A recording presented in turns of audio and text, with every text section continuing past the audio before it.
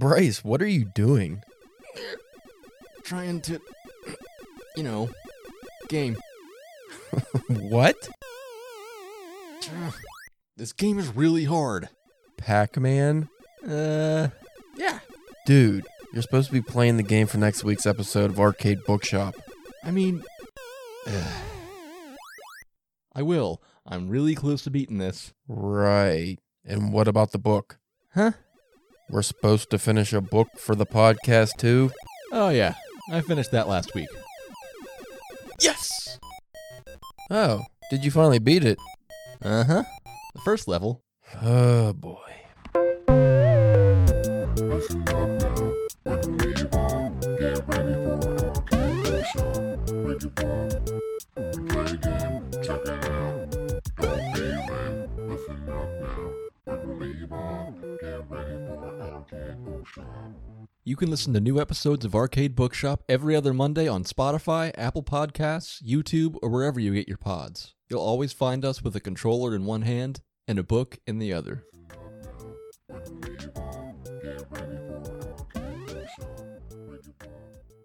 Today we are covering the erotic crime fiction novel Coming on the Boogeyman by Dick Chiz. Fuck yeah. You excited? Oh, yeah. You can't tell because I'm sitting down underneath the table, but yes, I am. You are very aroused. Arousal in the morning. Wait, That's the other episode for the other podcast. what podcast are we doing? I think we're doing the Drunken Pen podcast where we're talking about becoming the Boogeyman. Wait, this is the DPW W, podcast? yeah, Not the DP podcast? Yeah, yes. Fudge. Yeah. So, family friendly? Not particularly, no. My brain's kind of scrambled. What's the other one I do? Arcade Bookshop. Yes. That one's not dirty, right? No, you guys seem pretty cleaned over there. Clean shaven, clean bums. Maybe a curse word every once in a while. I Not don't- really, though, huh? I don't rightly remember. If anybody's cursing, it's probably me. Yeah, that's what I was trying to think. When does the DP podcast air? Those are on special times at special nights on special channels. They normally don't last long, so they don't get tracked. Right. So it's Coming on the Boogeyman erotic reimagining, or Yeah. what is that? It's like fan fiction. Did I write it? You might have it. I think it was like you're more to that and 50 Shades of Grey and Twilight and all that. Right, yes, right. Yeah, that was your Magnus Dookiness. Magnum Dookiness. Magnus Dookie. Okay, so let me, we'll take a break, And recalibrate, We gather ourselves here, get the right notes. change the gears, change the settings, get things ready for the DPW podcast. Put out the candles. Put out the candles, put away my fine, I guess I could leave the fine cognac. Yeah. Cavassier. Cavassier, yeah, the fine Cavassier. All right, folks, well, we are covering Becoming the Boogeyman. Becoming the Boogeyman. By Richard Chizmar. Yes. Not Dick Chiz. No. Dick Chiz is, Net Gallery's going to love me, by the way, when they see my review of this book after this intro.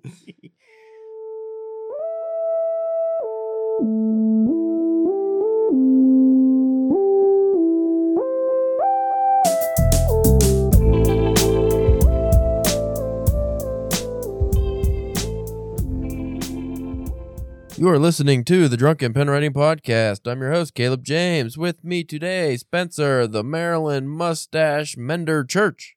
You're mending Mustaches. that have been defiled or just messed up, I guess. You know, they accidentally get, somebody's cooking in huge fire, some of it gets burned off, or, So you're doing the Lord's work, the Lord's work, yes. fixing damaged mustaches. I tell people when to and not to have mustaches. Mustache.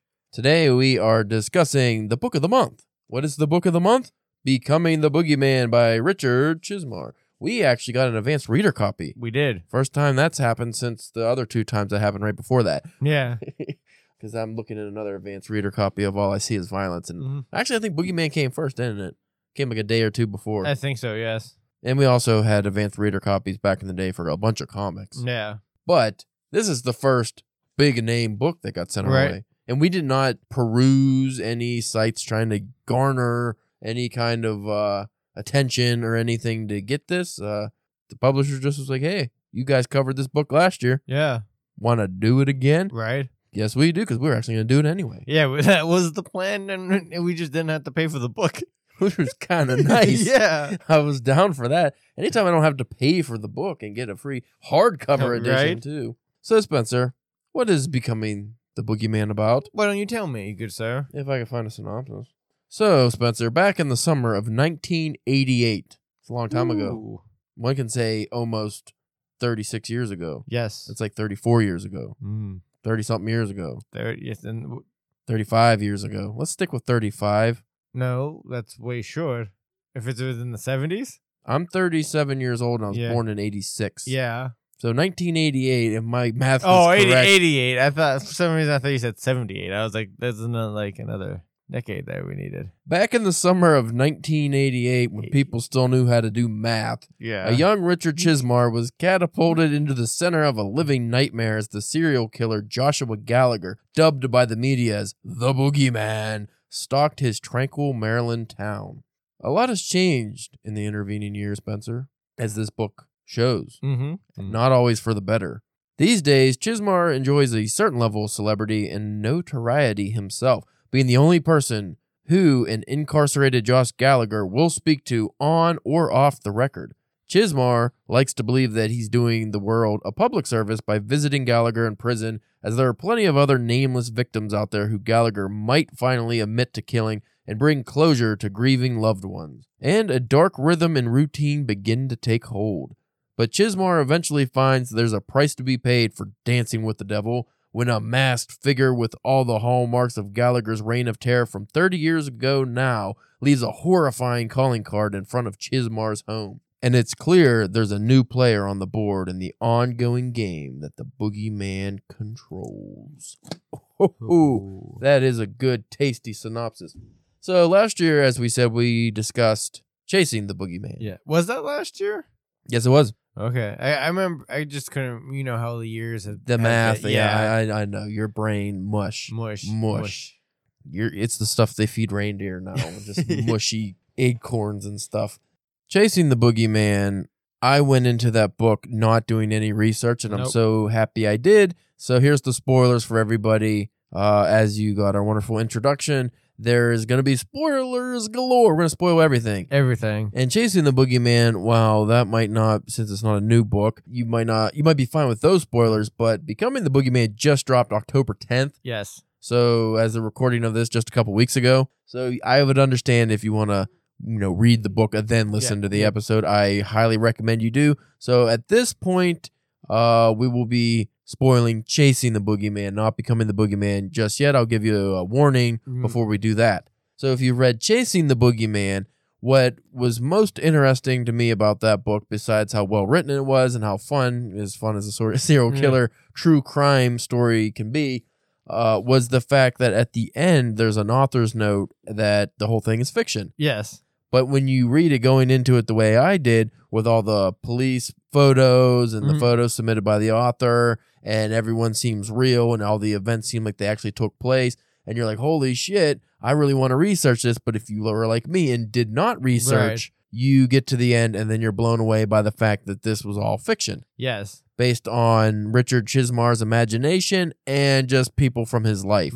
So there were some people that he knew, some people he made up from cobbled together people he knew, but it is a work of fiction and it was a lot of fun. It was about him as a young kid growing up in this nice idyllic town in Maryland, and there is a serial killer afoot, and it turns out to be one of his classmates, Joshua Gallagher, who at the very end, Richard, who's now a writer, goes and meets with and, has a conversation with, and then you find out that there is going to be another book. I actually did not know there was going to be another book. There was a hint, obviously, Right. but I was not sure. I didn't think it was coming that soon. Yeah. Yeah, because it hasn't been that long since Chasing the Boogeymans came out. I don't know when the debut of that was. I just know we read it last October. I don't think it came out last October, right? No, I don't it was out believe for a so. while. Yeah, I probably. think it was out for a little bit before then. So that is the end of our discussion of Chasing the Boogeyman. We'll probably go back and talk about some stuff from it, but now we are going into Becoming the Boogeyman. So if you want to tune out to read the book, this is your opportunity. Spoiler, spoiler, spoiler. Yep. So Becoming the Boogeyman picks up where the last book pretty much leaves off. I mean, it's some years later, but Like real time, yeah. yeah, like we're modern time. 2022 is when this book pretty much takes place. So Joshua Gallagher is in prison. They caught him in, I believe, 2018 or 2019. 2019. Yeah, because they don't find him until advanced like DNA testing. Yeah. So for a long time they don't even know they didn't know who the Boogeyman was. Yeah, so he almost had like a 30-year reign of terror because he killed other people. So in this story, this does unfold more like a work of fiction to me. Yeah. Though I will say, even knowing what you know about Chasing the Boogeyman, it would be great if you didn't have that author's note, the first one, because then you could have read this one and be like, oh my God, this is crazy. Right. But I would say it only took me a couple chapters just to get completely lost and immersed back into the story. Like, okay, even though you know this is a work of fiction, you're like, this could be real. I could suspend my disbelief and be real. And it does the same thing that the first book did with having photos of the different victims and things like that. And the thing that I always liked is either like the interview sections or like, you know, a clip from a thing or something that they always had Like a message board or something. At the end of each chapter. I always liked those things. That was always one of my favorite parts of both this and then the previous book. It adds a lot of realism to the story, which I really liked. So before we go on, because we usually do this at the beginning, your official rating. Now, I looked last year and I gave Chasing the Boogeyman a 5 out of 5 whiskey shots. What do you get? Well, I don't remember what you gave it. I probably gave it a 5. I think you did give it a 5. So what do you give Becoming the Boogeyman? I'll probably give it another 5. Give it a 5. I gave it a 4. That I can see that. I would give it a 4.5 if I could, but we don't do half shots here. But 4 or 4.5, you could say either way. I have reasons why this wasn't a solid 5, and it mainly had to do with just the very ending, how tidily it got cleaned up, pretty much. Like how, like the ending gets, like it's very long and drawn out, this whole story, because it's almost like real life. Yeah. Like how these real crimes, you watch one of those crime documentaries, and they unfold very slowly, and then you get like a big hint of evidence, and then there's a big rush of stuff, and then all of a sudden, you know, it drags out again. It's written just like how those really happen. But at the very end, he wraps everything up in a nice bow, and then you're like, ooh. And then we're beyond spoilers. We'll get to, But at the end, we go into there's going to be another book. Yeah. Like, you know, there's going to be another book. And while I'm happy there's going to be another book, I'm going to buy it and I'm going to probably love it. It was a little on the nose. It was like one of those things like, oh, okay. Because the way this is written to be like a real story, when you get to that end, he's like, oh, come on now. Yeah. But I am interested to see how it unfolds, but we'll get there. Well, and also because like this one didn't have like the like how the first one was this book that took place in the past, so this is stuff that he's already wrote. So this is all things going in the present. So like the actual writing of the book, you're just like, who's telling? Like, you know, obviously it's still him telling it. Because in the book, he hasn't put out a sequel to Chasing the Boogeyman. So it's just kind of like, how's this story being told? He utilizes a few very interesting storytelling methods. For one, like you said, he uses excerpts from prison interrogations, his conversations. It's in the style of almost like an interview.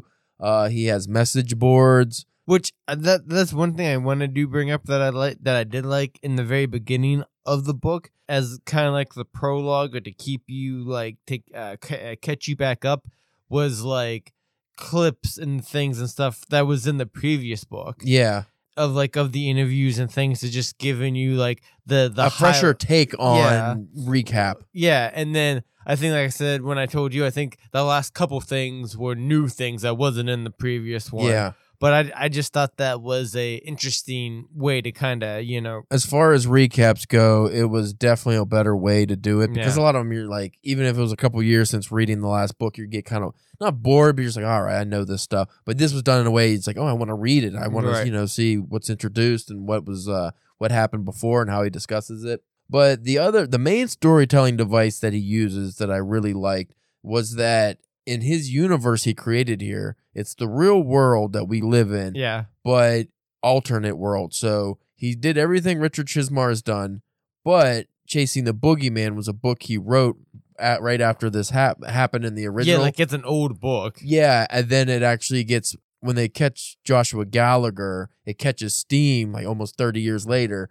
And then everyone's like, oh, shit. And they read the book. It becomes popular. They make a movie. And then his publisher wants him to do a sequel. So he's actually writing Becoming the Boogeyman as you're reading Becoming the Boogeyman. Yeah.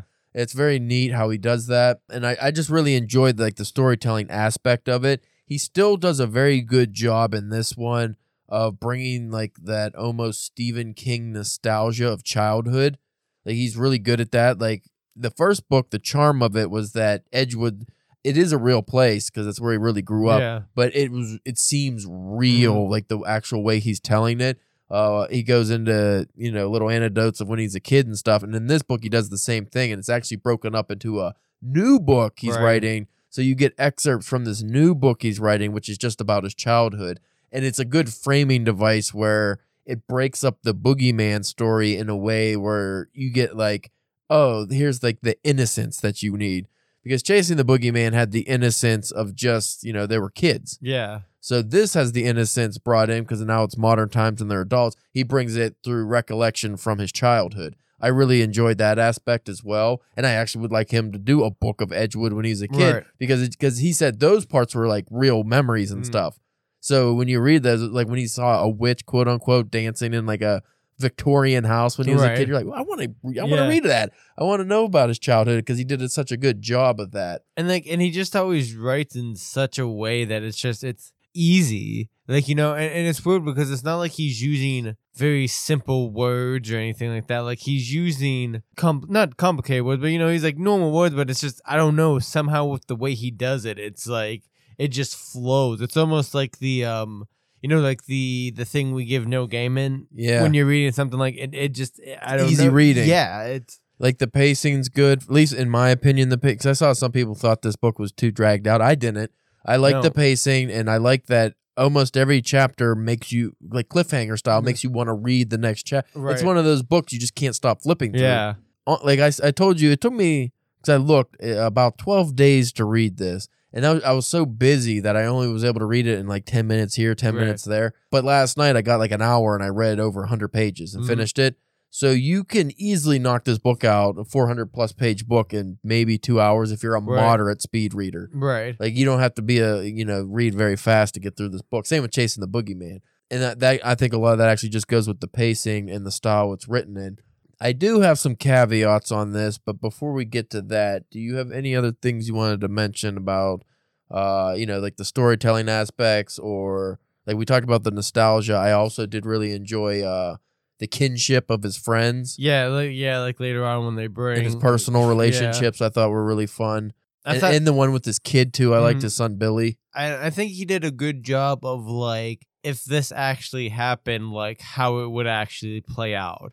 You know what I mean? Like there wasn't too many like outlandish things or something, like, you know what I mean? Stuff that you wouldn't really believe wouldn't happen. The most outlandish things goes into my caveats list, so I guess we could bring that up now. And it's funny because in Chasing the Boogeyman, I completely overlooked it until I read reviews, and by that point I was so sold on the book I didn't care what the reviewer said.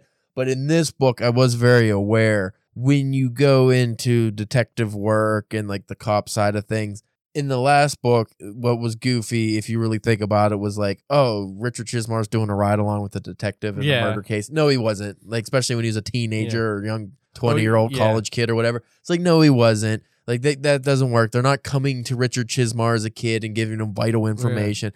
That's done very overtly in this. In this one, he is directly involved in the investigation. The cops are constantly, I mean, shit is happening to him, but at the same time, a lot of it seems a little far-fetched. Not too far-fetched. No, I feel like it's handled better in this one, though, because, like we say, like, he's involved in the actual case. He's involved in it, and that he also has made a connection with the lieutenant who was working the cold case, who figured out that it was Joshua. How Gallagher. Well, the problem is, like, he brings his friend Carly Albright, who's made up. This wasn't a real person. He brings her in. She was in the first one. And I love their dynamic together. That's what made the first book so fun. But, like, the cops have no problem that someone that's not involved in this case is immediately reading letters that were for for Gallagher. And it just kind of didn't make sense. Like that wouldn't happen. A lot of the stuff that happened in this book would not happen in a real investigation. So this one definitely is solid fiction. Yeah. Whereas the Chasing the Boogeyman is written as a true crime novel that turns out to be fiction. This one is just actual fiction. Right. So as long as you keep that in mind, it's a lot of fun. And honestly, I look at it as like any way of like, it's like if you're watching any like cop show or movie, stuff like that happens, Yeah. all the time too. So They're devices and tropes that are used in crime dramas, and they generally don't happen in real life. This toes the line pretty good because a lot of the ineptitude of the police department and a lot of the sophistication of the police department both shine. yeah. So when the police department, blunders and misses obvious things, that happens for real.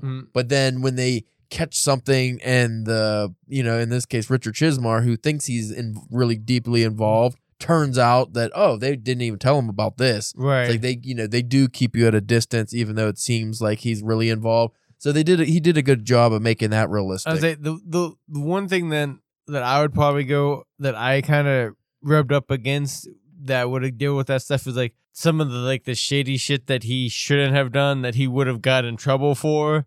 That started to get a little ridiculous. Yeah. Like he gets 2 COs fired from the prison. Like the correctional officers, like he had one like smuggle a phone in and like shit like that to get Gallagher to talk to him in private, and like stuff that you would have got arrested. Yeah. Like it doesn't matter if you're solving the case with them.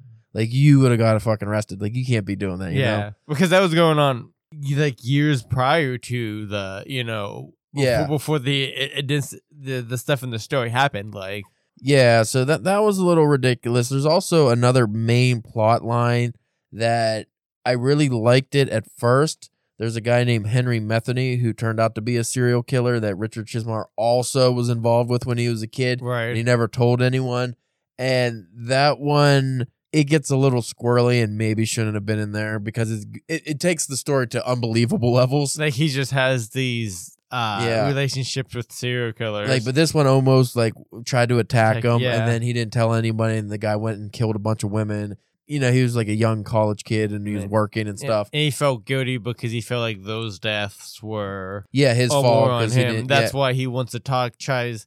Well, that's what he says. It's his motivation for trying to get Gallagher to admit who else he killed. Yeah. But at the same time, it seemed a little far-fetched. And also, Gallagher was a lot smarter or conniving than he should be portrayed as, I think, because he's like, I think he even brings up, he's like, he thinks he's a Hannibal Lecter type when he's an idiot. But then he's like, he is like very conniving because he has this really elaborate plan that comes to fruition at the end. You're like, no, the fuck he didn't. At least I did like that the people that were involved in his little cult following people that were involved in this were boobs. Like they were actual morons. Oh yeah. So, he was totally just using them. Yeah, so that was realistic. But the fact that Gallagher all of a sudden seems to be smarter and he becomes almost a parody of a criminal mastermind character, when in the first book he's just played as a regular dude who's a serial killer, So that gets a little ridiculous, but at the same time, I still enjoyed it. So like that part is not even my caveats because, like I said, as long as you take this as fiction, that's just a fun story then. Right. But there were a few things that actually what knocked it down a star for me. I don't know if you felt this way. One, he mentioned Stephen King way too much. He did, yeah. I mean, to the point where I was like kind of goofy. Like, I don't know why, because Stephen King's not in the book as a character or anything. And like he mentions that, he wrote some books with them and stuff. Fine. Yeah. That's fine. But then like he brings them up a lot. He's always like, my good friend Stephen King. Yeah, it's like, dude, why do you keep saying that? And like Stephen King has nothing to do with the story, but he just kept bringing them up. So I thought that was weird, and always was Stephen King. Yeah. Like that's Stephen or Stevie. I just was like, did you lose a bet? And then like his dog, I don't know if it's a real dog, but one of his dogs' name's Cujo. Like that's a fun way to do that. Like you have little, Easter because that's eggs. something you could really like. He might actually have a good dog named Cujo. But the fact that he kept just mentioning Stephen King, I was like, why? So I did not like that after like the 5th time I read that it was like Stephen King's name. Like, stop bringing him up. You think they would have got more like video cameras for their house? Well, that got a little ridiculous because like they kept seeing the fucking guy on their property, and then they found out he was breaking in. There was a lot of stuff that got Goonies level ridiculous. Like him and what's his name, Carly Albright. They go to they break the clue, they Scooby Doo some shit and don't tell the cops about it, And then they go to this fucking house and they find like these things that were stolen from Chizmar's house and basically did a outdoor B&E. Yeah. They broke into somebody's property kind of and like all this shit. And he gets a scolding. And I was like, no, that was a fucking felony what you did. Yeah. And he became too much of a character and investigator in there. True. But again, that's not even a part that was one of my caveats. Again, just fun story, you know, crime fiction. But what got on my nerves, so we mentioned the Stephen King thing. That was like a simplistic thing. I get it. He at one point he gets bashed in the head, right? Yeah. He gets like a bunch of fucking stitches. And then for like the rest of the novel, and I'm talking like 100 pages, he's just swimming all the time. His head's swimming. Yeah. He's fucking lightheaded or he's blacking out or like his head weighs is a lead weight. His head's a fucking anchor. His head's a concrete block. Like Jesus, dude, fucking just take a nap or something. Like I get, maybe not take a nap. maybe I don't know. It's like I get that his head hurt, but fuck. And then he gets beat up a bunch of times too, and he's just he like does get whooped on a good bit. And it's always like some woman or somebody saving him. And it's like, come on, man. So I didn't care for the fact that the fucking repetition of his head being damaged. I noticed like this goes into the writing stuff. There was some writing elements that seemed. I don't know if this book was rushed to finish, but near the end is when you got a lot of like the repetition with the head stuff. Some phrasing like or similar phrasings that come up like the way he describes something came up a bunch of times and it just seemed like the second half was written faster and maybe with less care. So from a writing standpoint, I did not it wasn't enough to take me out of the story, but it was enough for me to notice where I was like, come on, like what come on, don't stop saying that. Yeah, stop talking about your fucking head swimming or you know like the smell of something and you repeat it 5 times, like not necessary. Also, some of his interactions as the story progresses gets a little. They get a little. I don't want to say goofier, but non-genuine. They don't read as genuine. Like when he like a lot of his sappy moments where he has tears in his eyes and he's omitting something to somebody because he does that to like 4 different women. Yeah, like his wife, the cop, Carly. No, I guess not his mom. She was not alive, but. He always is omitting some secret or something he does or omitting that his faults and it's trying to make him more of a relatable, make you like him more because he did some stupid things in here. And he keeps calling himself an idiot. He does that about 30 times. Like, oh, I'm just an idiot. And they're like, yes, you are an idiot. But a lot of the conversations didn't come off as genuine. They came off like a script. Again, not bad in a way that it's like, oh, I can't read this anymore. Just enough for that I noticed. Right. It's like, okay. And again, most of that was in like after the second half. Like I'm talking like the last 100, 150 pages maybe. I don't know if you noticed any of that stuff, but it just, I don't know. I think it could have been done a little better. I'm trying to see if I can find any examples. I think one of the best sideline characters, I forget the detective's name, but there's this detective. Gonzalez with the mustache? Yeah, with the mustache. Like maybe this goes in your because he always talks about like how every time he's around, he just can't help but just like look at the mustache. He's like memorized by the mustache. Why do you think you went with the Maryland mustache mender today? Yeah. I actually did not put that together at all because I'm so stupid that I didn't even think. I did like he was always like fixated on his stupid mustache.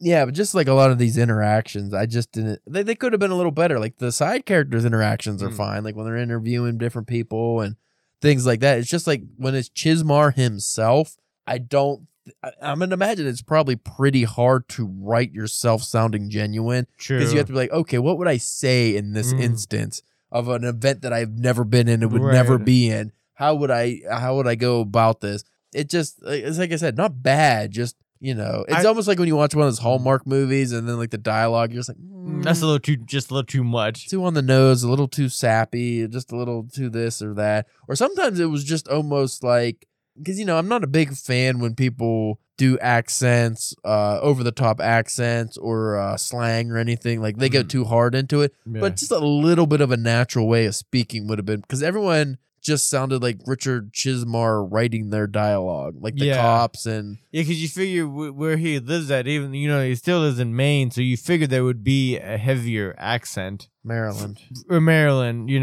yeah, for some people. But I think that was really it as far as my critiques. I really liked the how we talked about like the interviews at the end of the chapters. Yeah, I really like especially the ones between him and Gallagher. Yeah, their exchanges were pretty good. Those are really good. And like what I liked about them is that they really showcase what I think Chizmar has a talent with, like dialogue. Yeah. Where there's no, he doesn't have to worry about explaining all the, you know what I mean, of like a normal, like. I think where a lot of his dialogue fails in the actual story is when he's trying to make it natural by including like details between the dialogue. So it's, like, hey, don't do that. She said as she was smacking her head on the wall, or as she was, wailing her hands in the air to cry. Like, that actually goes into another gripe I did have. He broke the cardinal rule of writing more in this than he did in the Chasing the Boogeyman. Every writer does this, by the way. And again, I mostly noticed it in the second half. It was a lot of I felt or I feel or I smell or I see. Like, just show us it. Don't tell us it. Like, it was a lot of telling and not showing. And that's where I kind of got the feeling that maybe he rushed through, because he probably did, like, Chasing the Boogeyman was so popular. Like, oh, write a sequel. And he went through, because the way this is written, even though it reads very easy, putting this together was not easy. Oh, no. And in the author's note at the end, he like talks about, he did all the pictures mostly. Like he was in a lot of these pictures. Like, there was a body sheeted up and it was hanging from a tree. It was Chizmar. Yeah. So like a lot of this was actually him doing it. So I would imagine the writing of this couldn't have been easy to put it together this way, because it is broken up in a lot of different framing devices. After reading this, would you see a Chasing the Boogeyman movie? Fuck yeah, I would. I think that would be so weird. Like, how would you play it? I think they'd have to play it straight. Like they would have to it's just a movie. Yeah. Like this. I mean, what do you they think could do it as a true documentary. I think that would be cool to do it as one of those like the shows Mindy watches, those fucking murder mystery documentaries where it's like, this is real, but just do it as, obviously it's fiction. Or do you do like what they do in the book, like you play it straight throughout the movie and then like right at the credits or whatever, then be like, this is a fictional thing based on, like, just a... Well, they could easily do that, because how many people are actually going to read the book? True. People be Googling, like, who's the Boogeyman? Well, I'm not seeing the Boogeyman. So it could definitely get away with that, and then, have the sequel is just whatever. But I would definitely be down with that. It would be a weird movie, because even though those shows are like an hour or two long, because sometimes they have more than one episode of the same crime. Right. I don't know. It's just the way it is. It's not really a lot of action. They have some reenactments, but mostly it's just people interviews. But this, these books are written with a lot of action. Yeah, that's why, like, I think you'd almost maybe would have to go the other way, where it's just like a normal movie. Yeah. So you can play on the suspense. Because, like, especially in that first one, there was, even in the second room, there was a lot of suspense and trying to, the figuring the things out, like the cat and mouse game. The only way you could make it work, I would think, is if you had a narrator. If you were trying to go, like, straight adaptation. Like Chasing the Boogeyman, and then it would have to be, because we can't, if it's supposed to be played as real, we can't see the guy's memories, True. We can't see anything from 1988, so it would all be reenactments. And then do you go realistic reenactments or you go hokey? You have to go, they always go hokey. Right. They're not real. So I don't know. I'd be interested to see how they'd pull it off if they did it, but a limited series would probably be better. Yeah, a limited series would be cool. But I mean, I really enjoyed it. I thought it was a lot of fun. I'm going to read the third one. So the most major spoiler alert at the very end, which is the ending was very contrived. That's mainly the thing that knocked the star off for me, was it's wrapped up super fast. So you go through, Well, I think they try to do that because they know that there's more coming down the pipeline. But you get about 300 and something pages in, and they're not really any closer to figuring out who did this or who did what. And then all of a sudden, when he actually did have the shittiest thing, he had a gotcha moment. Yeah. He had the fucking, then I was playing chess and, I'm just a pawn. Pawn. And then all of a sudden his brain explodes with information and he remembers everything he couldn't remember. A very like Sherlock Holmes kind of. Yeah. Like, oh my God, that's the answer. And even it was so, that was done very shittily. I will admit that. Because he's having this heart-to-heart with his wife. He's about to admit the biggest secret he's ever admitted to her. It was so fucking schlocky, and he uses the word pawn, and then all of a sudden it sparks the information he needs at the exact moment he needs it. And he goes, we'll have to finish this later. I'm sorry. I have to go and save the world. And it's like, dude, you got the info. And it did. It wraps everything up, and he goes, and then you find out it was the mailman and the fucking some old crack whore. Yeah. And then it's working for, and then he throws in a little thing where he gets beat up again. So that's kind of cool. But then the twist, there's another twist. And this is where it kind of got shitty. This is where it wasn't shitty. It just, it made you go, really? Well, I think at this point you kind of know like what's happening. Throughout the whole book, I was thinking, is this going to be how this ends? And it did. Joshua Gallagher escaped from a maximum security prison even though he's under 24-hour watch and all. He somehow escapes, and you're like, oh no, there's gonna be a third one. But though, like I said, I don't know. Maybe I'm just too much of a homer, but I see the criticism, but also too when I closed that book, I was like, I want to read it. I was like, fuck yeah, a third one, of him just being on the loose, just murdering people with a fucking cult behind him. I'm like, yes, sign me up. Most of my critiques on this book could be summed up by maybe Chizmar specifically went into this and leaned into this with a schlockier attitude. Okay, the cat's out of the bag. Everyone knows this is a work of fiction now. Right. So now I can ham it up. Can embellish a little bit. I can do some fun crime tropes and it works. Yeah. Because it's, it works perfectly for that. It's just if you're trying to keep that realism intact, you can't. It gets too stupid.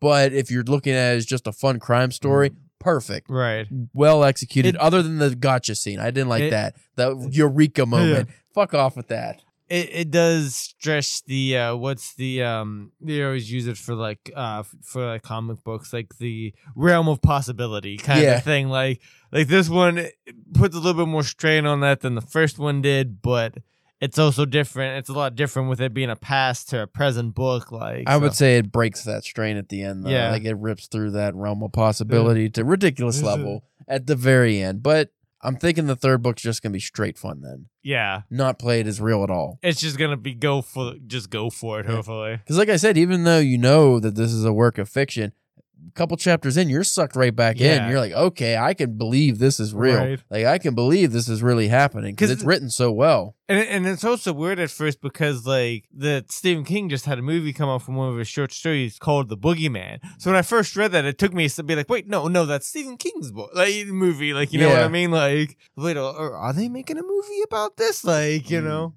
Is this Richard Chizmar's sly way of trying to convince a studio to hey, make a movie of the first book? I don't know. That'd be interesting to see how that comes to fruition, though.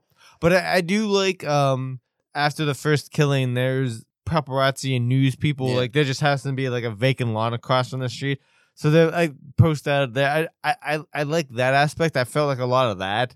Kind of right. I like that he actually made it modern too, where a lot of them were TikTokers and stuff. Right, yeah. Crime TikTokers and YouTube channel people. So it wasn't just straight, he has TMZ, but it wasn't just straight news people and boring. He did a good job of modernizing this and making this seem like the real world that we live in, which probably one of the first, if not the first book I've read that utilize Facebook, TikTok, all the social media. It even brings up COVID a couple of times. Yeah, it brings up COVID. He did a very good job of okay, this isn't done in a silly manner. This isn't done in an unrealistic way. This is exactly how the real world works now.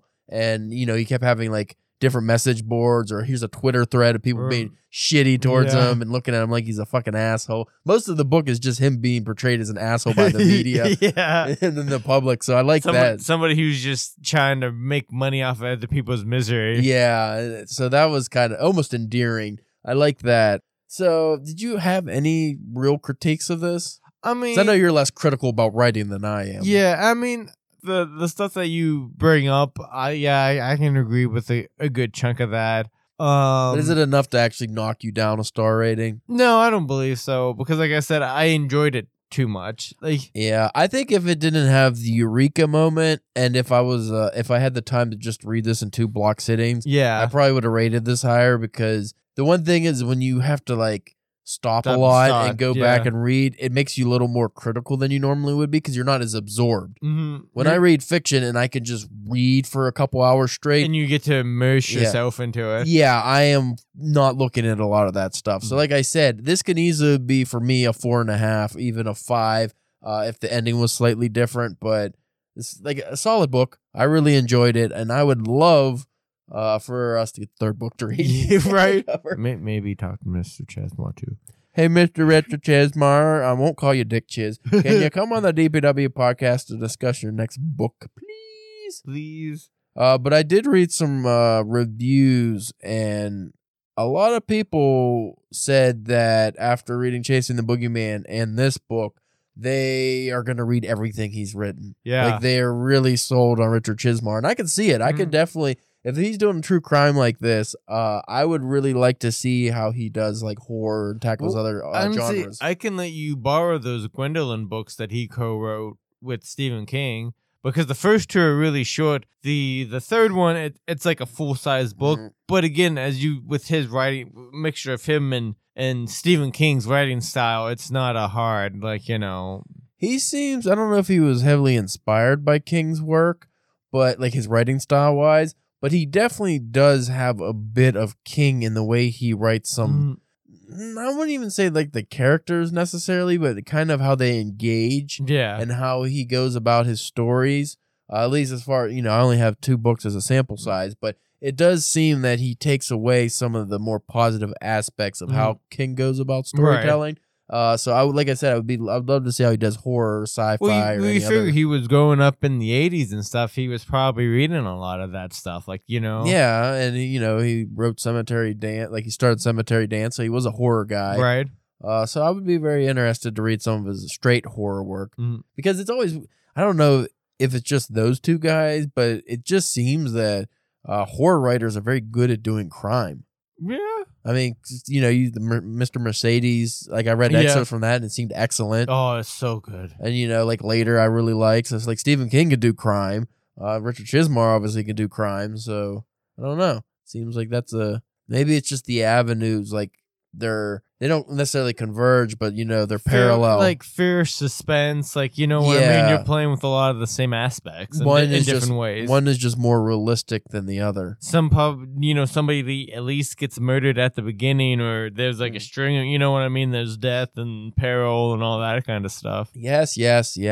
So, Becoming the Boogeyman gets a solid 4.5 whiskey shots out of 5. We are drunk off of Chizmar. Yes. Because I rated it a 4. Spencer gave it a 5. That gives it a 4.5. 4.5. That's fair. And we both get Chasing the Boogeyman a 5. So that's solid. Solid. Real solid. And we are not, we do tend to cover books we actually like. Right. For the most part.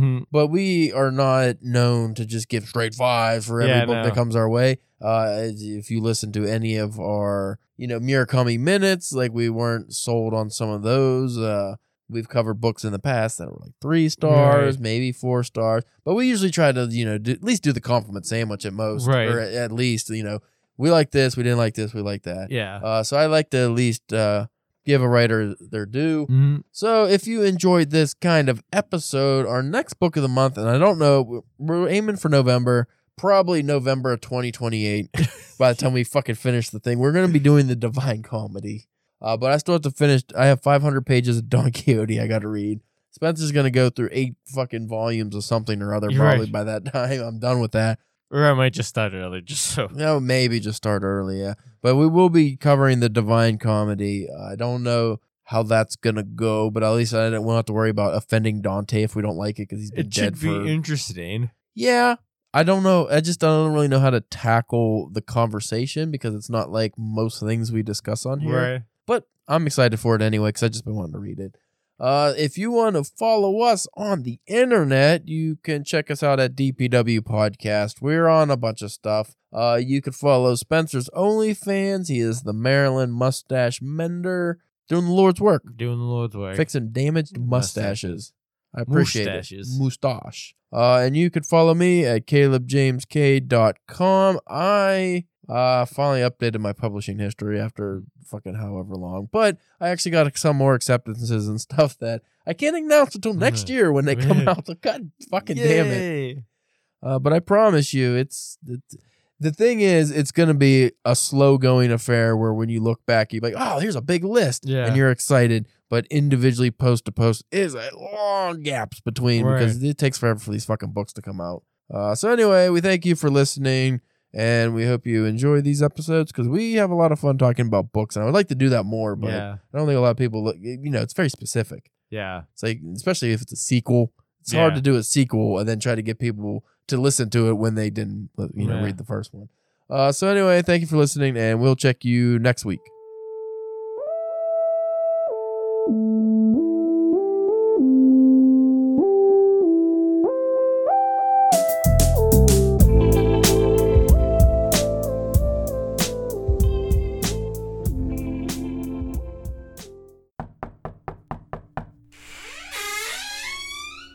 Hey, Caleb, you wanted to see me? Ah, Spencer, my good fellow. I've been expecting you. Yeah, so did you want something or? Want? Goodness, no. Require. Require? Yes. I require your services for the briefest of moments. Okay. Surely you can see the predicament I'm in. Well, actually, no, I can't. I lost my glasses at the pub last night.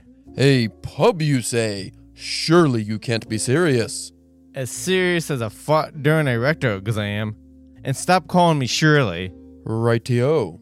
Anyway, if your spectacles were affixed upon your face, you'd see that I, the host of the most prodigious writing and books podcast in the business, has been immobilized by a rather substantial stack of fallen folios. What? My to-read pile finally fell on me while I was taking a nap. But you're on a podcast table. I hardly see how that matters. And you're naked. I hardly see how that matters. Dude, your hairy ass is touching my drink coaster. I hardly see how that matters. It matters to me. Can you just unbury me? No way. Your reckless reading got you into this mess. Blockhead! Wait! Don't go! There's a copy of War and Peace wedged in my taint. Spencer! Can you at least leave me a bottle of whiskey? Hello? Can't get enough drunken nonsense? Listen to new episodes of the Drunken Pen Writing Podcast every Tuesday wherever you get your pods.